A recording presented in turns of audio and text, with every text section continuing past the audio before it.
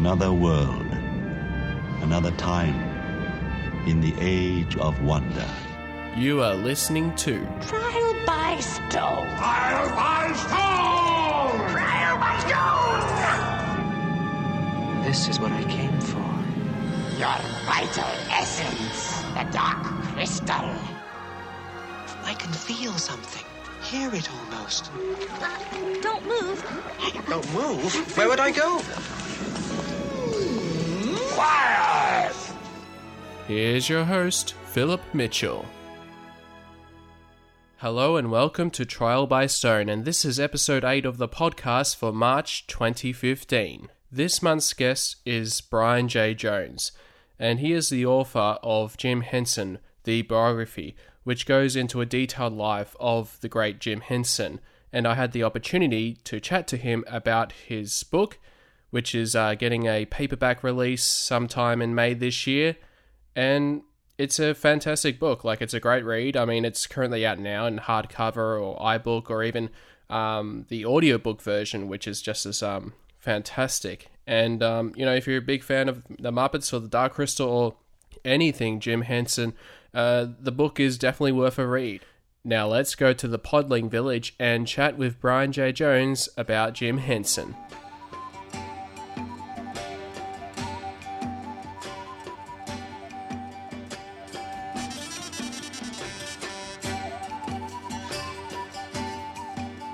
Hello, Brian. Yeah, hey Philip. Hey, how are you? Not bad. I just want to first of all just saying thank you so much for being on the podcast. Oh sure, I'm glad to be here.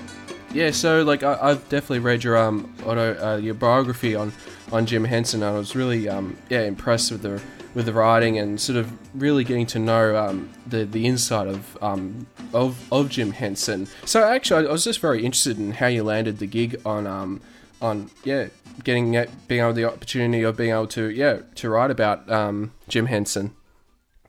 Well, what had happened was after I finished my my biography of Washington Irving, I was sort of sorry about that. I was sort of looking around for my next project, and I'd been reading about Jim on Wikipedia, and I was reading something. I can't remember what I had read, and I went running down to the bottom to look at the citation. Like anybody cites anything on Wikipedia, but as I found out later, Muppet fans are actually great at citing their sources. So I went down to the bottom of the article, and all the books that were cited were Jim Henson: The Works and Jim Henson: Designs and Doodles, and it was all stuff about Jim's work, but I didn't see anything that was a biography or especially not a grown up biography, if you will. There were plenty of like young adult books and things like that. So I called my agent and I said, is there a Robert Caro out there who's been writing this for 20 years? Jim's been dead for 20 years. It hasn't been done. Is somebody doing this? And he said, let me see what I can find out. And in the meantime, I went over to the University of Maryland because I live the next county over from where Jim went to college. And so I went over to UMD and talked with there's a film archives over there. And I talked to the archivist over there for a while. And, he said he hadn't heard of anybody doing anything. Mm-hmm. And so he gave me a business card for Arthur Novell, who was the executive director at the time of the Jim Henson Legacy, which is an organization that Jane Henson set up, that Arthur Novell, who was Jim's publicist, was involved in setting it up, and a couple of other business people, his counsel and folks. And so I sent an email off to Arthur, and which I nursed for like 3 weeks before I actually sent it because I was so nervous.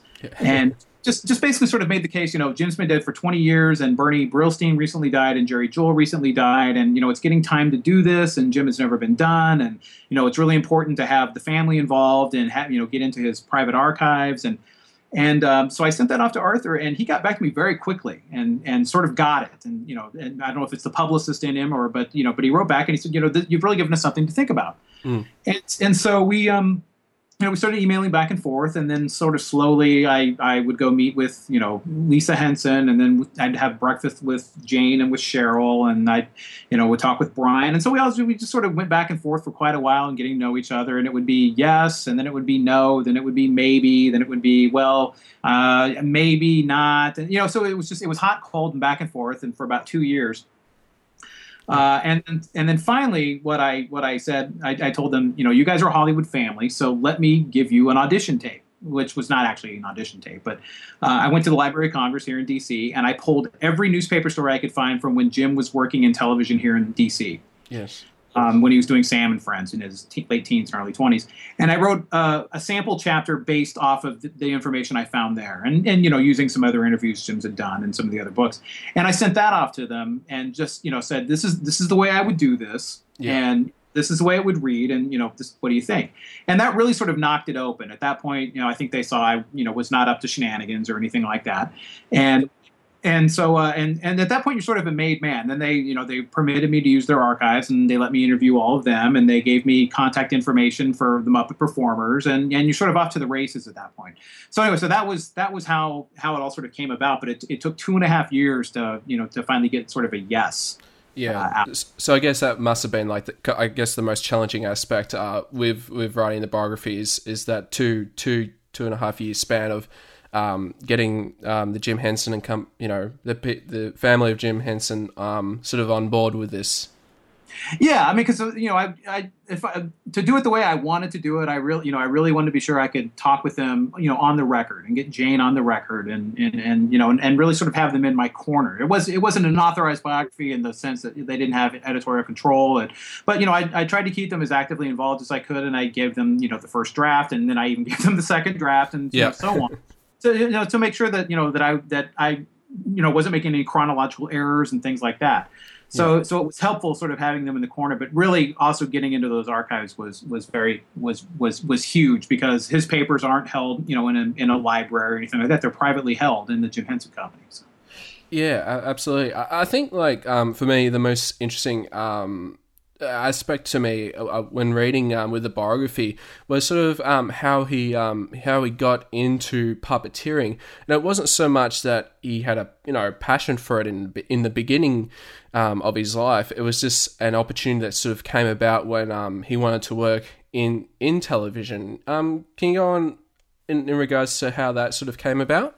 Yeah, I mean that's one of those sort of common mythologies that sort of has sprung up around Jim. People always say, "Oh God, he must have always played with puppets as kids, and he must have been a big puppetry fan." Well, no, I mean Jim was a big fan of Kukla, Fran, and Ollie, but so was John Steinbeck, and John Steinbeck didn't become a puppeteer because he loved Kukla, Fran, and Ollie. So, I mean everybody watched Kukla, Fran, and Ollie. So but Jim loved television. And, Kukla, Fran, and Ollie were on TV, and so were a lot of things. And I always compare it to sort of the early days of cable, when I had cable, in 1981 or whatever, when it was still actually a cable attached to your TV. And I would shotgun through every single channel and watch, all 61 channels in 18 seconds. And Jim, when TV first came out in 1950, when he got his first TV, did the equivalent of this. He would watch anything he could find on television. It didn't matter how good it was, how bad it was, how poorly produced. I mean, he was just fascinated by the technology and by the idea that you were seeing something on this little teeny screen that was going on someplace else in the world. He really loved that technology and really wanted to be a part of that, and really thought for a while that it was going to be, in high school he would build sets for high school productions and do posters and things. I think he really thought he was going to be in TV doing, production stuff and doing set design and things like that. And when there was an ad in the Washington newspapers for young people to come perform puppets for a local TV show, for him, that was really just the opportunity that he needed more than anything else. So he taught himself in about 2 weeks to build and perform puppets, and went down to the local CBS affiliate and auditioned with these puppets and got on TV. And that was really, I think, all he wanted. I mean, that was what those puppets were for, to get him on TV. And it just turned out that he was, he turned out to be just so good at it. Yes. I think largely because, as he always said, he didn't know what the rules were. Because he had grown up watching puppet shows and studying puppetry and being a big fan of puppets. He didn't, he didn't really know what the rules were. It's like sitting down, behind the wheel of a car, and not knowing what the speed limit is or something. He didn't know what the rules were. So he was constantly just trying to figure things out on his own. Yeah. And so he's the one, that figured out, for example, that you don't need to film the puppet theater like they did on Kukla, Fran, and Ollie. You can just use the four sides of the TV screen. Yeah, absolutely. That was one of the, interesting things was I believe he was sort of like the first one to sort of discover, not to discover, but to work out a way that he'd be able to, have like an extra, monitor next to him so he can actually be able to watch his performances. Yeah, exactly. I mean, like because he realized that if what's on the TV screen is what's the most important, then you have to know what that looks like. And the obvious solution to that, though no one else had figured it out, was to just put the monitor on the floor and just so you could see exactly what that camera saw. Which it's really one of the few performances where you're the audience member and the performer at the same time. It's really kind of cool. Yeah, absolutely. Yeah. And I guess like from there he worked on Sam and Friends, and then eventually had the opportunity of worked on Sesame Street, which seemed to took quite its time to sort of get the show happening, I guess. Well, Sesame Street actually was took off immediately. Sesame Street was a hit almost immediately. It was Muppet Show that took a little bit to catch on. But Sesame Street was huge almost immediately. It was on the cover of Time magazine, and it was it got Jim the biggest reviews of his career at that point. That was almost an immediate hit. The Muppet Show was one that took a little time to find its footing, and it took him several pilots. In fact, he had essentially 2 failed pilots and then 1 big no from CBS on his pitch reel. So he essentially had 3 strikes when he finally put together the Muppet Show. But that one actually took probably a season even to sort of find its footing as well. Yeah, and almost I guess what's interesting is like with the success of the Muppet Show, it could have been something that he could have retired from if he didn't. But he always had a passion for work and just sort of, and he always had a lot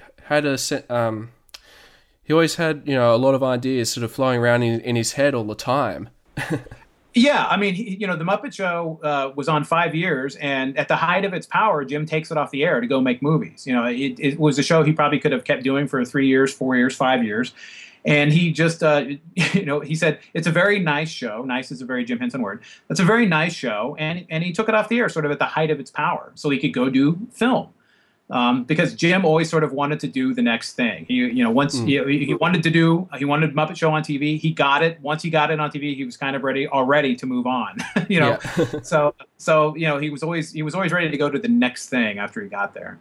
And I guess let's talk about a little bit of the Dark Crystal. I guess how it all began. It's sort of it sort of came about, I guess he was inspired when he saw some illustrations of Brian Froud's. Correct. And that was what was the book that I can't remember off the top of my head. The illustration was it was a picture of this young adventurer standing at the edge of a waterfall that was tumbling over a carved goblin head. Okay. Yeah. I can't think of the name of the book also off the top of my head, but Jim loved that picture. I mean, that was right there. As soon as he saw that, he knew that that something about that really spoke to him, and he really loved the way Froud stuff looked. The way I described it is, it was sort of science fiction with this Victorian shimmer to it almost. It had this real, it didn't look like anything else. Yes. And so I think Jim was really intrigued by that sense of design. Jim loved that design sense. And Brian Froud, I mean, he would also about that same time was looking to try to bring his work into 3 dimensions, do something with it. And and Jim showed him the Saturday Night Live Land of Gorch Muppets that they had built that had sort of those taxidermy eyes. And so I think when Brian Froud saw that, he sort of knew Jim was his man. Yes. And so it was, it was a really good creative partnership for both of them. They both really fed off of each other and were really inspired by each other. Yeah, definitely. And I think another inspiration of Jim Henson, was the series of books of Seth by Jane Roberts. Yes. For Star Wars, if the hero of A Journey Faces is to Star Wars, then Seth Speaks would be to the Dark Crystal. In that way, so I'm actually really curious. I guess how much of that spirituality from those series of books played into the process of the film, and as well as Jim's creative process. Yeah, I don't know how definitively I can actually answer that. Jim got into reading the Seth books right around the time his mother died. Okay. So it's sort of the kind of thing that a young man looking for answers would read. It's a sort of a reassuring message about how, we do return and there are other worlds beyond ours. And it sort of falls in line with Jim's own sort of spirituality anyway. Jim was raised Christian Science, but he wasn't really a practicing Christian Scientist as an adult. Instead, he was more. Everybody told me that Jim was more spiritual more than anything else. Was sort of interested in all of it. And he was very enthusiastic about the Seth books. He would talk to people about it, and he would drive up to go see Miss Roberts, right? Is that her name? I can't think. Yeah, Jane Roberts. Yeah. Yes, He would drive up to go visit with her. He went to see her on his own. Jane didn't come with him because she wasn't really that into the Seth books. Mm-hmm. And he would sort of push them on anybody to read. And Frank Oz sort of loyally read them, but as he said, thought they were bullshit. So it was it was at a time of his life when Jim was kind of looking for answers as well. But would look at sort of everything. I think what informs Dark Crystal probably more than anything is just that sort of that design sense. Jim was really interested in building and sort of moving on beyond the not really hamstrung, but he was sort of the Muppets had sort of defined his design sense up to that point. Definitely, yeah. And so I think he was really interested in world building and moving sort of the next level. And I think in Dark Crystal, what he really liked more than anything else is was thinking about that world. If you needed a chair, like the example I was using is if you needed a chair in that world, you couldn't just go to a prop closet and pull one out. So Jim loved to think about, okay, what kind of tree is growing in this world? And if I cut it down, what does the cut of the grain look like across that kind of tree? And then if I'm going to build a chair, what would a nail look like? It was like incredibly well thought out. And then the story of Dark Crystal sort of came, I don't want to say incidentally, but it almost came second to that world building. Jim just loved that new sense of design, that sort of freedom of design that he got, and then had to figure out a way to make it all work in the real world, which was part of Project Yoda. yeah, absolutely. I guess like sort of I guess Yoda with Empire Strikes Back was sort of almost like a bit of a test to see if Yoda worked in Empire, then the Dark Crystal could work the same way, but just but have it full on puppetry. Yeah, no, you're absolutely right. I mean, what I called that, it was like technology transfer between both Lucasfilm and the Henson Company. Definitely, because they needed the best puppeteer in the world, which ended up being Oz, to perform this puppet. But they also needed to know how to build it, because what they built at ILM, at Industrial Light and Magic, was special effects. They didn't know how to build a puppet necessarily, and Jim and the Henson Company sort of knew how to build puppets, but they didn't know how to do all the. They were really interested in seeing how ILM built all these little small devices and the radio control technology and things like that. So it was their opportunity to sort of play an ILM sandbox at the same time. So they went in there to build Yoda, and they could figure out, here's how you run the cables to the neck that will move the eyes, and so it was really their ability to sort of go in there and I don't want to say steal the technology, but like do the tech transfer, figure out how it works, build these things. And for example, when they got done building Yoda, Frank Oz said, well, Yoda was still kind of a special effect. He wasn't really a puppet, because they built him out of material like this really stiff rubber that was almost not pliable enough to use, and the weight of the puppet came out on his wrist instead of on the top of his hand, so it was really hard to move his fingers to move the mouth. So what happened with Yoda in a way is they also learned how not to do it as well. They learned what worked and what didn't work. So when they got ready to do Dark Crystal, they already had all this technology that essentially ILM had paid for, that they could then move right into building the creatures in the Dark Crystal. And I guess, I mean, you're definitely right on about how the world really came first, and then the story came second. I guess I'm just really interested with yourself, like how did you discover the Dark Crystal? I actually saw Dark Crystal in the theater when I was a kid. I think I was 13. What year was that? 82? Yeah, 82. December 82, I think, came out in the US. I was 15. Yeah, I was 14, 15 now, I guess, maybe. And so I saw it in the theater. As I sort of jokingly but also have seriously told Lisa Henson, I was part of their problem, because I saw Dark Crystal in the theater and walked out of there sort of shaking my head going, what was that? Yes, yeah. So I was one of the people that was frustrating poor Jim Henson, because, Jim was out there trying to expand and move beyond, the Muppets and be more than the Muppet guy. And people like me were trying to drag him kicking and screaming back into, the colorful Muppets. We weren't willing to let him grow up, and go out there. and be the artist and do this, really artistic vision that he had. We were trying to drag him back to Kermit and Fozzie the whole time. Yeah, I guess that was, the most interesting, during the making of the film, or when he had his first test screening of the film. And yeah, there was that negative reaction with people felt like they didn't understand what was going on, and that, the characters needed to speak English, like with the Skeksis and all that. Yeah. So it's sort of like he had to really kind of go back, with the screenwriter Yeah, the way Lisa Henson described it, she used the perfect word for it, so I used it in the book. She said Jim essentially wanted it to be like an opera, in that they could create this language for it, and the visuals would be so strong that you didn't have to understand the language to understand what was going on. Yeah. So, again, Jim was very invested in the world, and, was thought that the very strong visuals and the strong performance of these characters, and then, creating this very well thought out language for all these characters would be enough that people would understand it. I mean, it's essentially a $25 million art film, Like a $25 million research and development for Fraggle Rock. Right. Yeah, exactly. And so, he does this showing, I think, in Detroit, and the audience is absolutely baffled by it. Yeah. And I think Jim writes in his diary, not good. No. When he gets out of it. So he knows he's got a problem. So he knows that they've got to dub English back into it. So he brings in, poor David Odell, who spends, weeks locked up in this hotel room running the film back and forth in slow motion, trying to match, dialogue to the way the mouths are moving on these characters to try to get a plot that makes sense. So they end up doing that, and then they had another showing of it, and I think Jim writes in his journal at that point, a bit better. So, Yeah.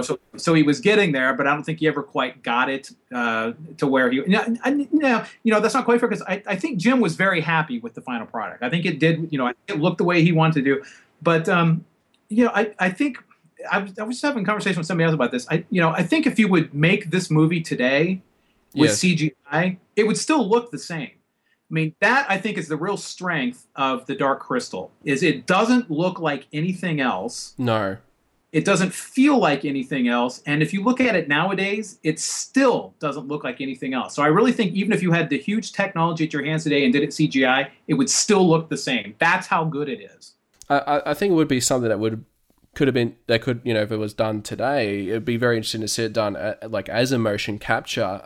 You had Andy Serkis and his company, collaborated or whatnot, just making things up. But I would think like motion capture is almost like the next generation of puppeteering in a strange way. Yeah, and it's it's got its problems structurally, story wise, and so on. And I hadn't really realized it until Michael Frith said it when I was interviewing him, that he was basically saying that you were wiping out an entire species in the blink of an eye in the name of you're good. But he's like, come on, I had never really thought about that. Way to ruin the movie for me, Michael. But I mean, there's issues with the plot. It's almost like when you go to see the Star Wars prequels. Yeah. It's so invested in giving you like the politics and the backstory that it almost isn't interesting. And Dark Crystal is like almost more interested in giving you like, the rules of the world than it really is. And you know what I mean? It's almost like it doesn't get to the plot in time. No. Yeah. It's, I mean, there are a lot of, the moment, like the story, it is a very simple story. It's just pretty much, about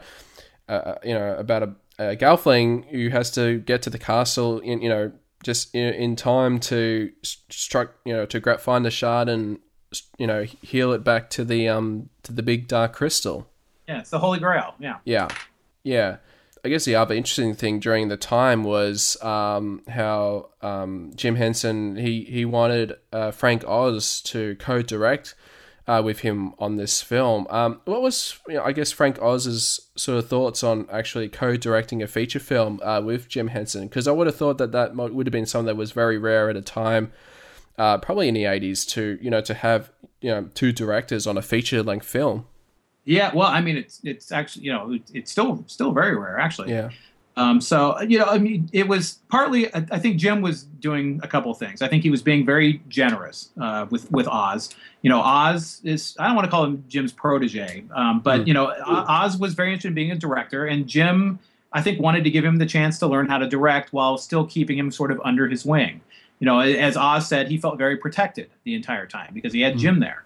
And he had David Laser, producing. Jim's producer was involved. And so Jim was there to give Oz sort of his first, real chance behind the camera while still sort of under Jim's umbrella. And then later Oz was able to direct Muppets Take Manhattan, and Jim was able sort of just stand off to the side. Yeah. It sort of gave Oz his on the job training for directing. But Jim also said to him, I think it would be better if you were involved. Okay. And for him, it was really kind of that simple. He really thought, Jim was all about the work. And I think he just really thought that with Oz there, who was, probably, I don't even think arguably, the best Muppet performer, one of the best puppeteers ever, I think he knew that it would be helpful to have somebody there who, knew intuitively the rhythms of puppetry and how these things worked. And, and Oz has a different sort of comedic sense than Jim does. And, I think it's Oz's sense. You see it work there at with the Podlings. I mean, that's sort of Oz's sense in directing there. And Jim he directed the Skeksis dinner, with all that craziness going on there. That's very much Jim. And Jim loved working with the performers. He loved getting in there with the Mystics and performing, working with those guys. And Oz, that's not really his speed. He was off doing other stuff. So, they both had strengths that they played off of. But Jim just, he was never afraid to share credit and, bring somebody else in who knew more than he did or who complimented him in other ways. Yeah, and I guess what was amazing, from the making of the film is how the film, I guess one of the big things that happened with the film when it came to an Australian, forgotten his name, but how he sort of came over and took over the was it Lou Grade Studios or Robert Holmes of Court. Oh, Robert Holmes, yes. Yeah, who ended up buying out sort of a hostile takeover, shoved Grade off his own board, and took over ACC. Yeah, and ended up owning the film. And Jim, Jim wasn't, Holmes of Court had a management style very different than Grade and very different than Jim. Mm. And, Jim loved Lord Grade because Grade had come out of sort of, the English version of vaudeville, had been a dancer, danced to Charleston on a narrow oval table and, was a performer and sort of an old school vaudevillian. Yes. And, and really got Jim. Like the two of them, they really understood and appreciated each other. And they were both artists and both creative guys, and they weren't embarrassed by television. They both loved TV and things like that. So, so he and Grade really got one another. Yeah. Holmes of Court came in, and Holmes of Court had a very different mentality than Lord Grade. For Holmes of Court, Jim's work was a line in a ledger. It was profit and loss to him. It wasn't art. Whereas, Lord Grade was the one who was willing to take a chance and say, yeah, I'll give you this, the money you need for Dark Crystal. And, I'll let you do it on the condition that you do the sequel to the Muppet movie with it. And, but was willing to negotiate and understood the art. Holmes of Court wouldn't have ever been that way. And Jim didn't really like that style. He didn't really like, that sort of ruthless bottom line mentality of Holmes of Court. And was one of the few people that could make Jim raise his voice. He and Holmes of Court would sort of go at it on the phone. And finally, Jim went over in person and was determined to get his properties away from him, and ended up buying Dark Crystal outright away from him for, I think, $15 million. I'd have to double check that, but I believe $15 million, which was, I think, less than Grade had put into it. I think he bought it for less than they had put into it. So it was, technically, quote, losing money for them. But I think Holmes of Court was glad just to be done with it. And then Jim came back several years later and bought all the Muppet shows back for a mere $6.5 million cash. So, but yeah, Holmes of Court and Jim were not a good fit. No, and I guess it was sort of a good thing, I guess, at the end that that the film, when it came out, it sort of pretty much made its money back, right. Essentially. So which is very good. I guess right now, like you're currently writing your next biography on George Lucas, and I guess what I find interesting is that how much alike George Lucas and Jim Henson really are. Yeah, absolutely. And how's the process going along with that, and if it's been any different compared to writing the Jim Henson biography? Well, the big difference is George Lucas is still living. So Well, that'd be one. That makes it a little bit different. Yeah. However, the one big difference between he and Jim is Jim never really talked all that much. So it was really important to me when I was writing Jim's story that I have access to their archives, because at least he would have papers and things like that where he had written stuff down. Jim didn't like to do interviews. He didn't talk all that much, whereas George Lucas has been talking constantly over 50 years. Yeah. So, so there's so much more stuff out there. In fact, in a way, there's almost, there's a wide swath of stuff that, to sort through. I don't want to say there's too much to use, but there's just so much stuff out there. And, there's documentaries and there's film commentaries and there's newspaper articles and there's books upon books upon books on his work. And, Jim didn't really have that. So it's a different approach in that the Lucas one is a real sort of deep drill research project with just so much stuff out there. And again, a really fun project to do, a great subject, and the approach on it is slightly different because, again, this one's sort of deep drill with just a huge swath of info. Jim didn't have quite as much. It involved a little bit more of having to go into the holdings of a private company and get into their archives.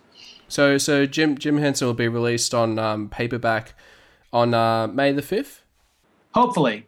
Yeah. We're still trying to get we're still clearing some of the images. The images are the same as they were in the hardcover, but you have to go back and re-clear them for the paperback, and those things always take time. So I'm still in the process of doing that. Ah, yes, excellent. Yeah. So no, I think it's very exciting for it to be out coming out soon on paperback. And I really enjoyed actually the audiobook version of Jim Henson, the biography. Yeah. Isn't he fabulous? That's Kirby Hayborn. He just did a killer job on that. I think it's terrific. Yeah, that's actually how I sort of first, listened to your story was through the audiobook, and then from there I sort of ended up picking up the iBook version of Jim Henson. I guess what's interesting with iBooks, it sort of actually sort of gave me back into reading, because it's like if there's for example, if I'm reading a story and trying to figure out what this word means, and all I can do is just double tap on the word and hit define, and I can find out what that word means and all that kind of stuff. Yeah, brilliant the way they do that stuff now. Yeah, it's just amazing the technology that has really gone. The audiobook, I always tell everybody, I can take no credit for that because I I have no say in the audiobook, but they could not have picked a better person to read that. Kirby Hayborn is amazing. He does just a wonderful job in that book. Yeah, definitely. Yeah. And I mean, it is still a bit of a shock that it's there's almost been 25 years since the passing of Jim Henson. It's still I think I was listening to one of your interviews, and I think you sort of describe how when you talk to Jim and sort of it still hits home. Yeah, one of the phrases I used one time is that it's really rough math. For people to do. When you say it's been 25 years, people go, God, really? People still remember. It's not necessarily like they remember exactly what they were doing the second they heard it, but they remember. They remember hearing, when Jim passed. They still remember. Oh God, yeah, I remember when that happened. It's still very visceral for people, and with the Muppet performers and people, it's still, they still remember it vividly. It was a really, real visceral moment for them to talk about that.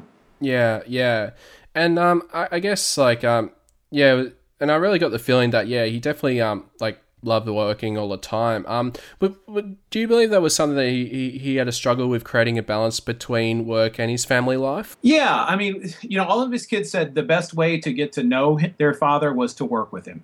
So anytime there was, Christmas break or spring break, they would fly over to the Muppet Workshop in London and they would go work with him. And Jim loved to take vacations. That was one of his favorite things to do, was go on these really, as Heather Henson put it, over the top vacations. He loved to go on balloon trips and rent a yacht and go around the Greek islands. And, he really knew how to relax in style and take his kids on that. So he loved taking big vacations with his kids, and he loved working with his kids. He loved when Brian would come to the set and work on things with him.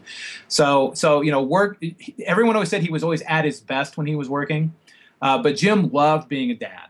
That was one of his favorite things to do. When I asked John Henson, what do you think your dad's favorite project was? And he looked at me and he kind of smiled and he said, us. he said, I think he was the proudest of his 5 kids. And I think that's probably absolutely right. Jim loved being a dad. Now, he wasn't always the best husband. If he's got an Achilles heel, that's probably it. So, and he was always sort of horribly embarrassed by that and tried to keep it very low key and try to keep it out of sight as much as he could. But everybody knew about it, and I think he did, and he knew that everybody knew about it. Yeah. So that's sort of his one weak spot there. But as far as the separating work and home life, I mean, Jim couldn't understand why people didn't like to work. Now, what he probably didn't understand is the rest of it don't have the luxury and the fun of working with Muppets every day, so it's a little different. But he really thought it was one of life's great joys was working. So I think Jim's attitude would be well, why would I not want to be working? Work is awesome, and work is what I love to do. So it was a great place for the kids to come, and Jim loved it. He loved them in the recording studio, and he loved having them with him on set. So I think when he could mix the two of them, he did. And he also went, in sort of his early days and throughout the 70s at least, it was a big deal to him to, come home in the evenings. He would commute into the city from his home in Connecticut. He'd drive into the city, and, at the end of the day, he'd come back home, and, sometimes he'd fall asleep at the wheel and wreck his car, but he would drive back home, and he liked, coming home to a house with his wife and his kids and his dog and his, cat and the 7 rabbits and guinea pigs and all the stuff they had in the house. He really liked being a father and a husband and a homebody. So, he really liked that, even if he couldn't always live up to it. Yeah, and I think he was such a visionary man, and I would imagine, if he was still alive, today, I think he'd just be amazed at how advanced the technology things have really become. Michael Frith said that he thinks Jim would be in not 7th heaven, but 700th heaven with the technology that they have today. Because Jim was, if he wasn't inventing it, he was an early adapter on technology. He was never intimidated or afraid or worried about new technology. He was always willing to embrace it, to use it, to make it work for him. I think he would love CGI. I think he would love the way 3D technology looks in movies today. I mean, I think he would love, messing, getting his hands on all this stuff and playing with it and, motion capture. I mean, Lord knows what he'd be doing with all this technology today. Yeah, absolutely. Yeah. Like, I actually watched a little video interview of Jim Henson, and he spoke about how sort of like at the end of the Dark Crystal, how he probably would have liked to kind of shot it on video in a way that he'd be able to, create much had the effects, I guess, of this Erskex much better than what he was able to do at the time with the film. So it kind of speaks volumes, I guess. Yeah, of he was always looking ahead and looking to the future and anticipating the next thing. With high resolution video. And cable, like new cable TV was going to be big. Like new people create original content. Like, he did it with Fraggle Rock, but he just knew that people were going to do and create original content for cable, that high def was going to be the way of the future. And there's even a great clip on YouTube, if you could find it, where like he's essentially calling YouTube. He's got a little handheld mini cam, and he's like, eventually anybody will be able to make a film. It'll be this easy to use, and you can, anybody can see it, and you can put it up. And he didn't say put it up, but he's like, he's essentially, inventing YouTube in a YouTube video. Yeah. It's amazing. Like he knew that technology was going to be available for everybody. Absolutely. Yeah. So Brian J. Jones, thank you so much for letting me the opportunity to be able to interview you about Jim Henson for Trial by Stone. Oh, sure. It's a great pleasure, Philip. Thank you. You've already taken too long, Gelfling. Hurry! At last the crystal calls. It is time to return to the castle. The crystal calls! To the crystal chamber!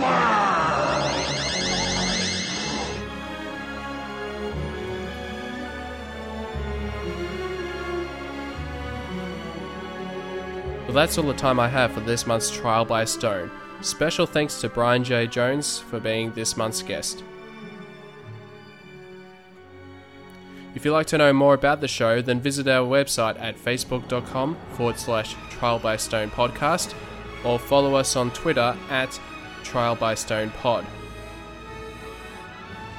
You can email us at trialbystonepodcast@gmail.com. And if you like the show and you think that others would like it too, then we'd love for you to write a review on iTunes, and hopefully that'll help spread the word about the podcast. I hope you all enjoyed the show, and stay tuned for the next episode of Trial by Stone.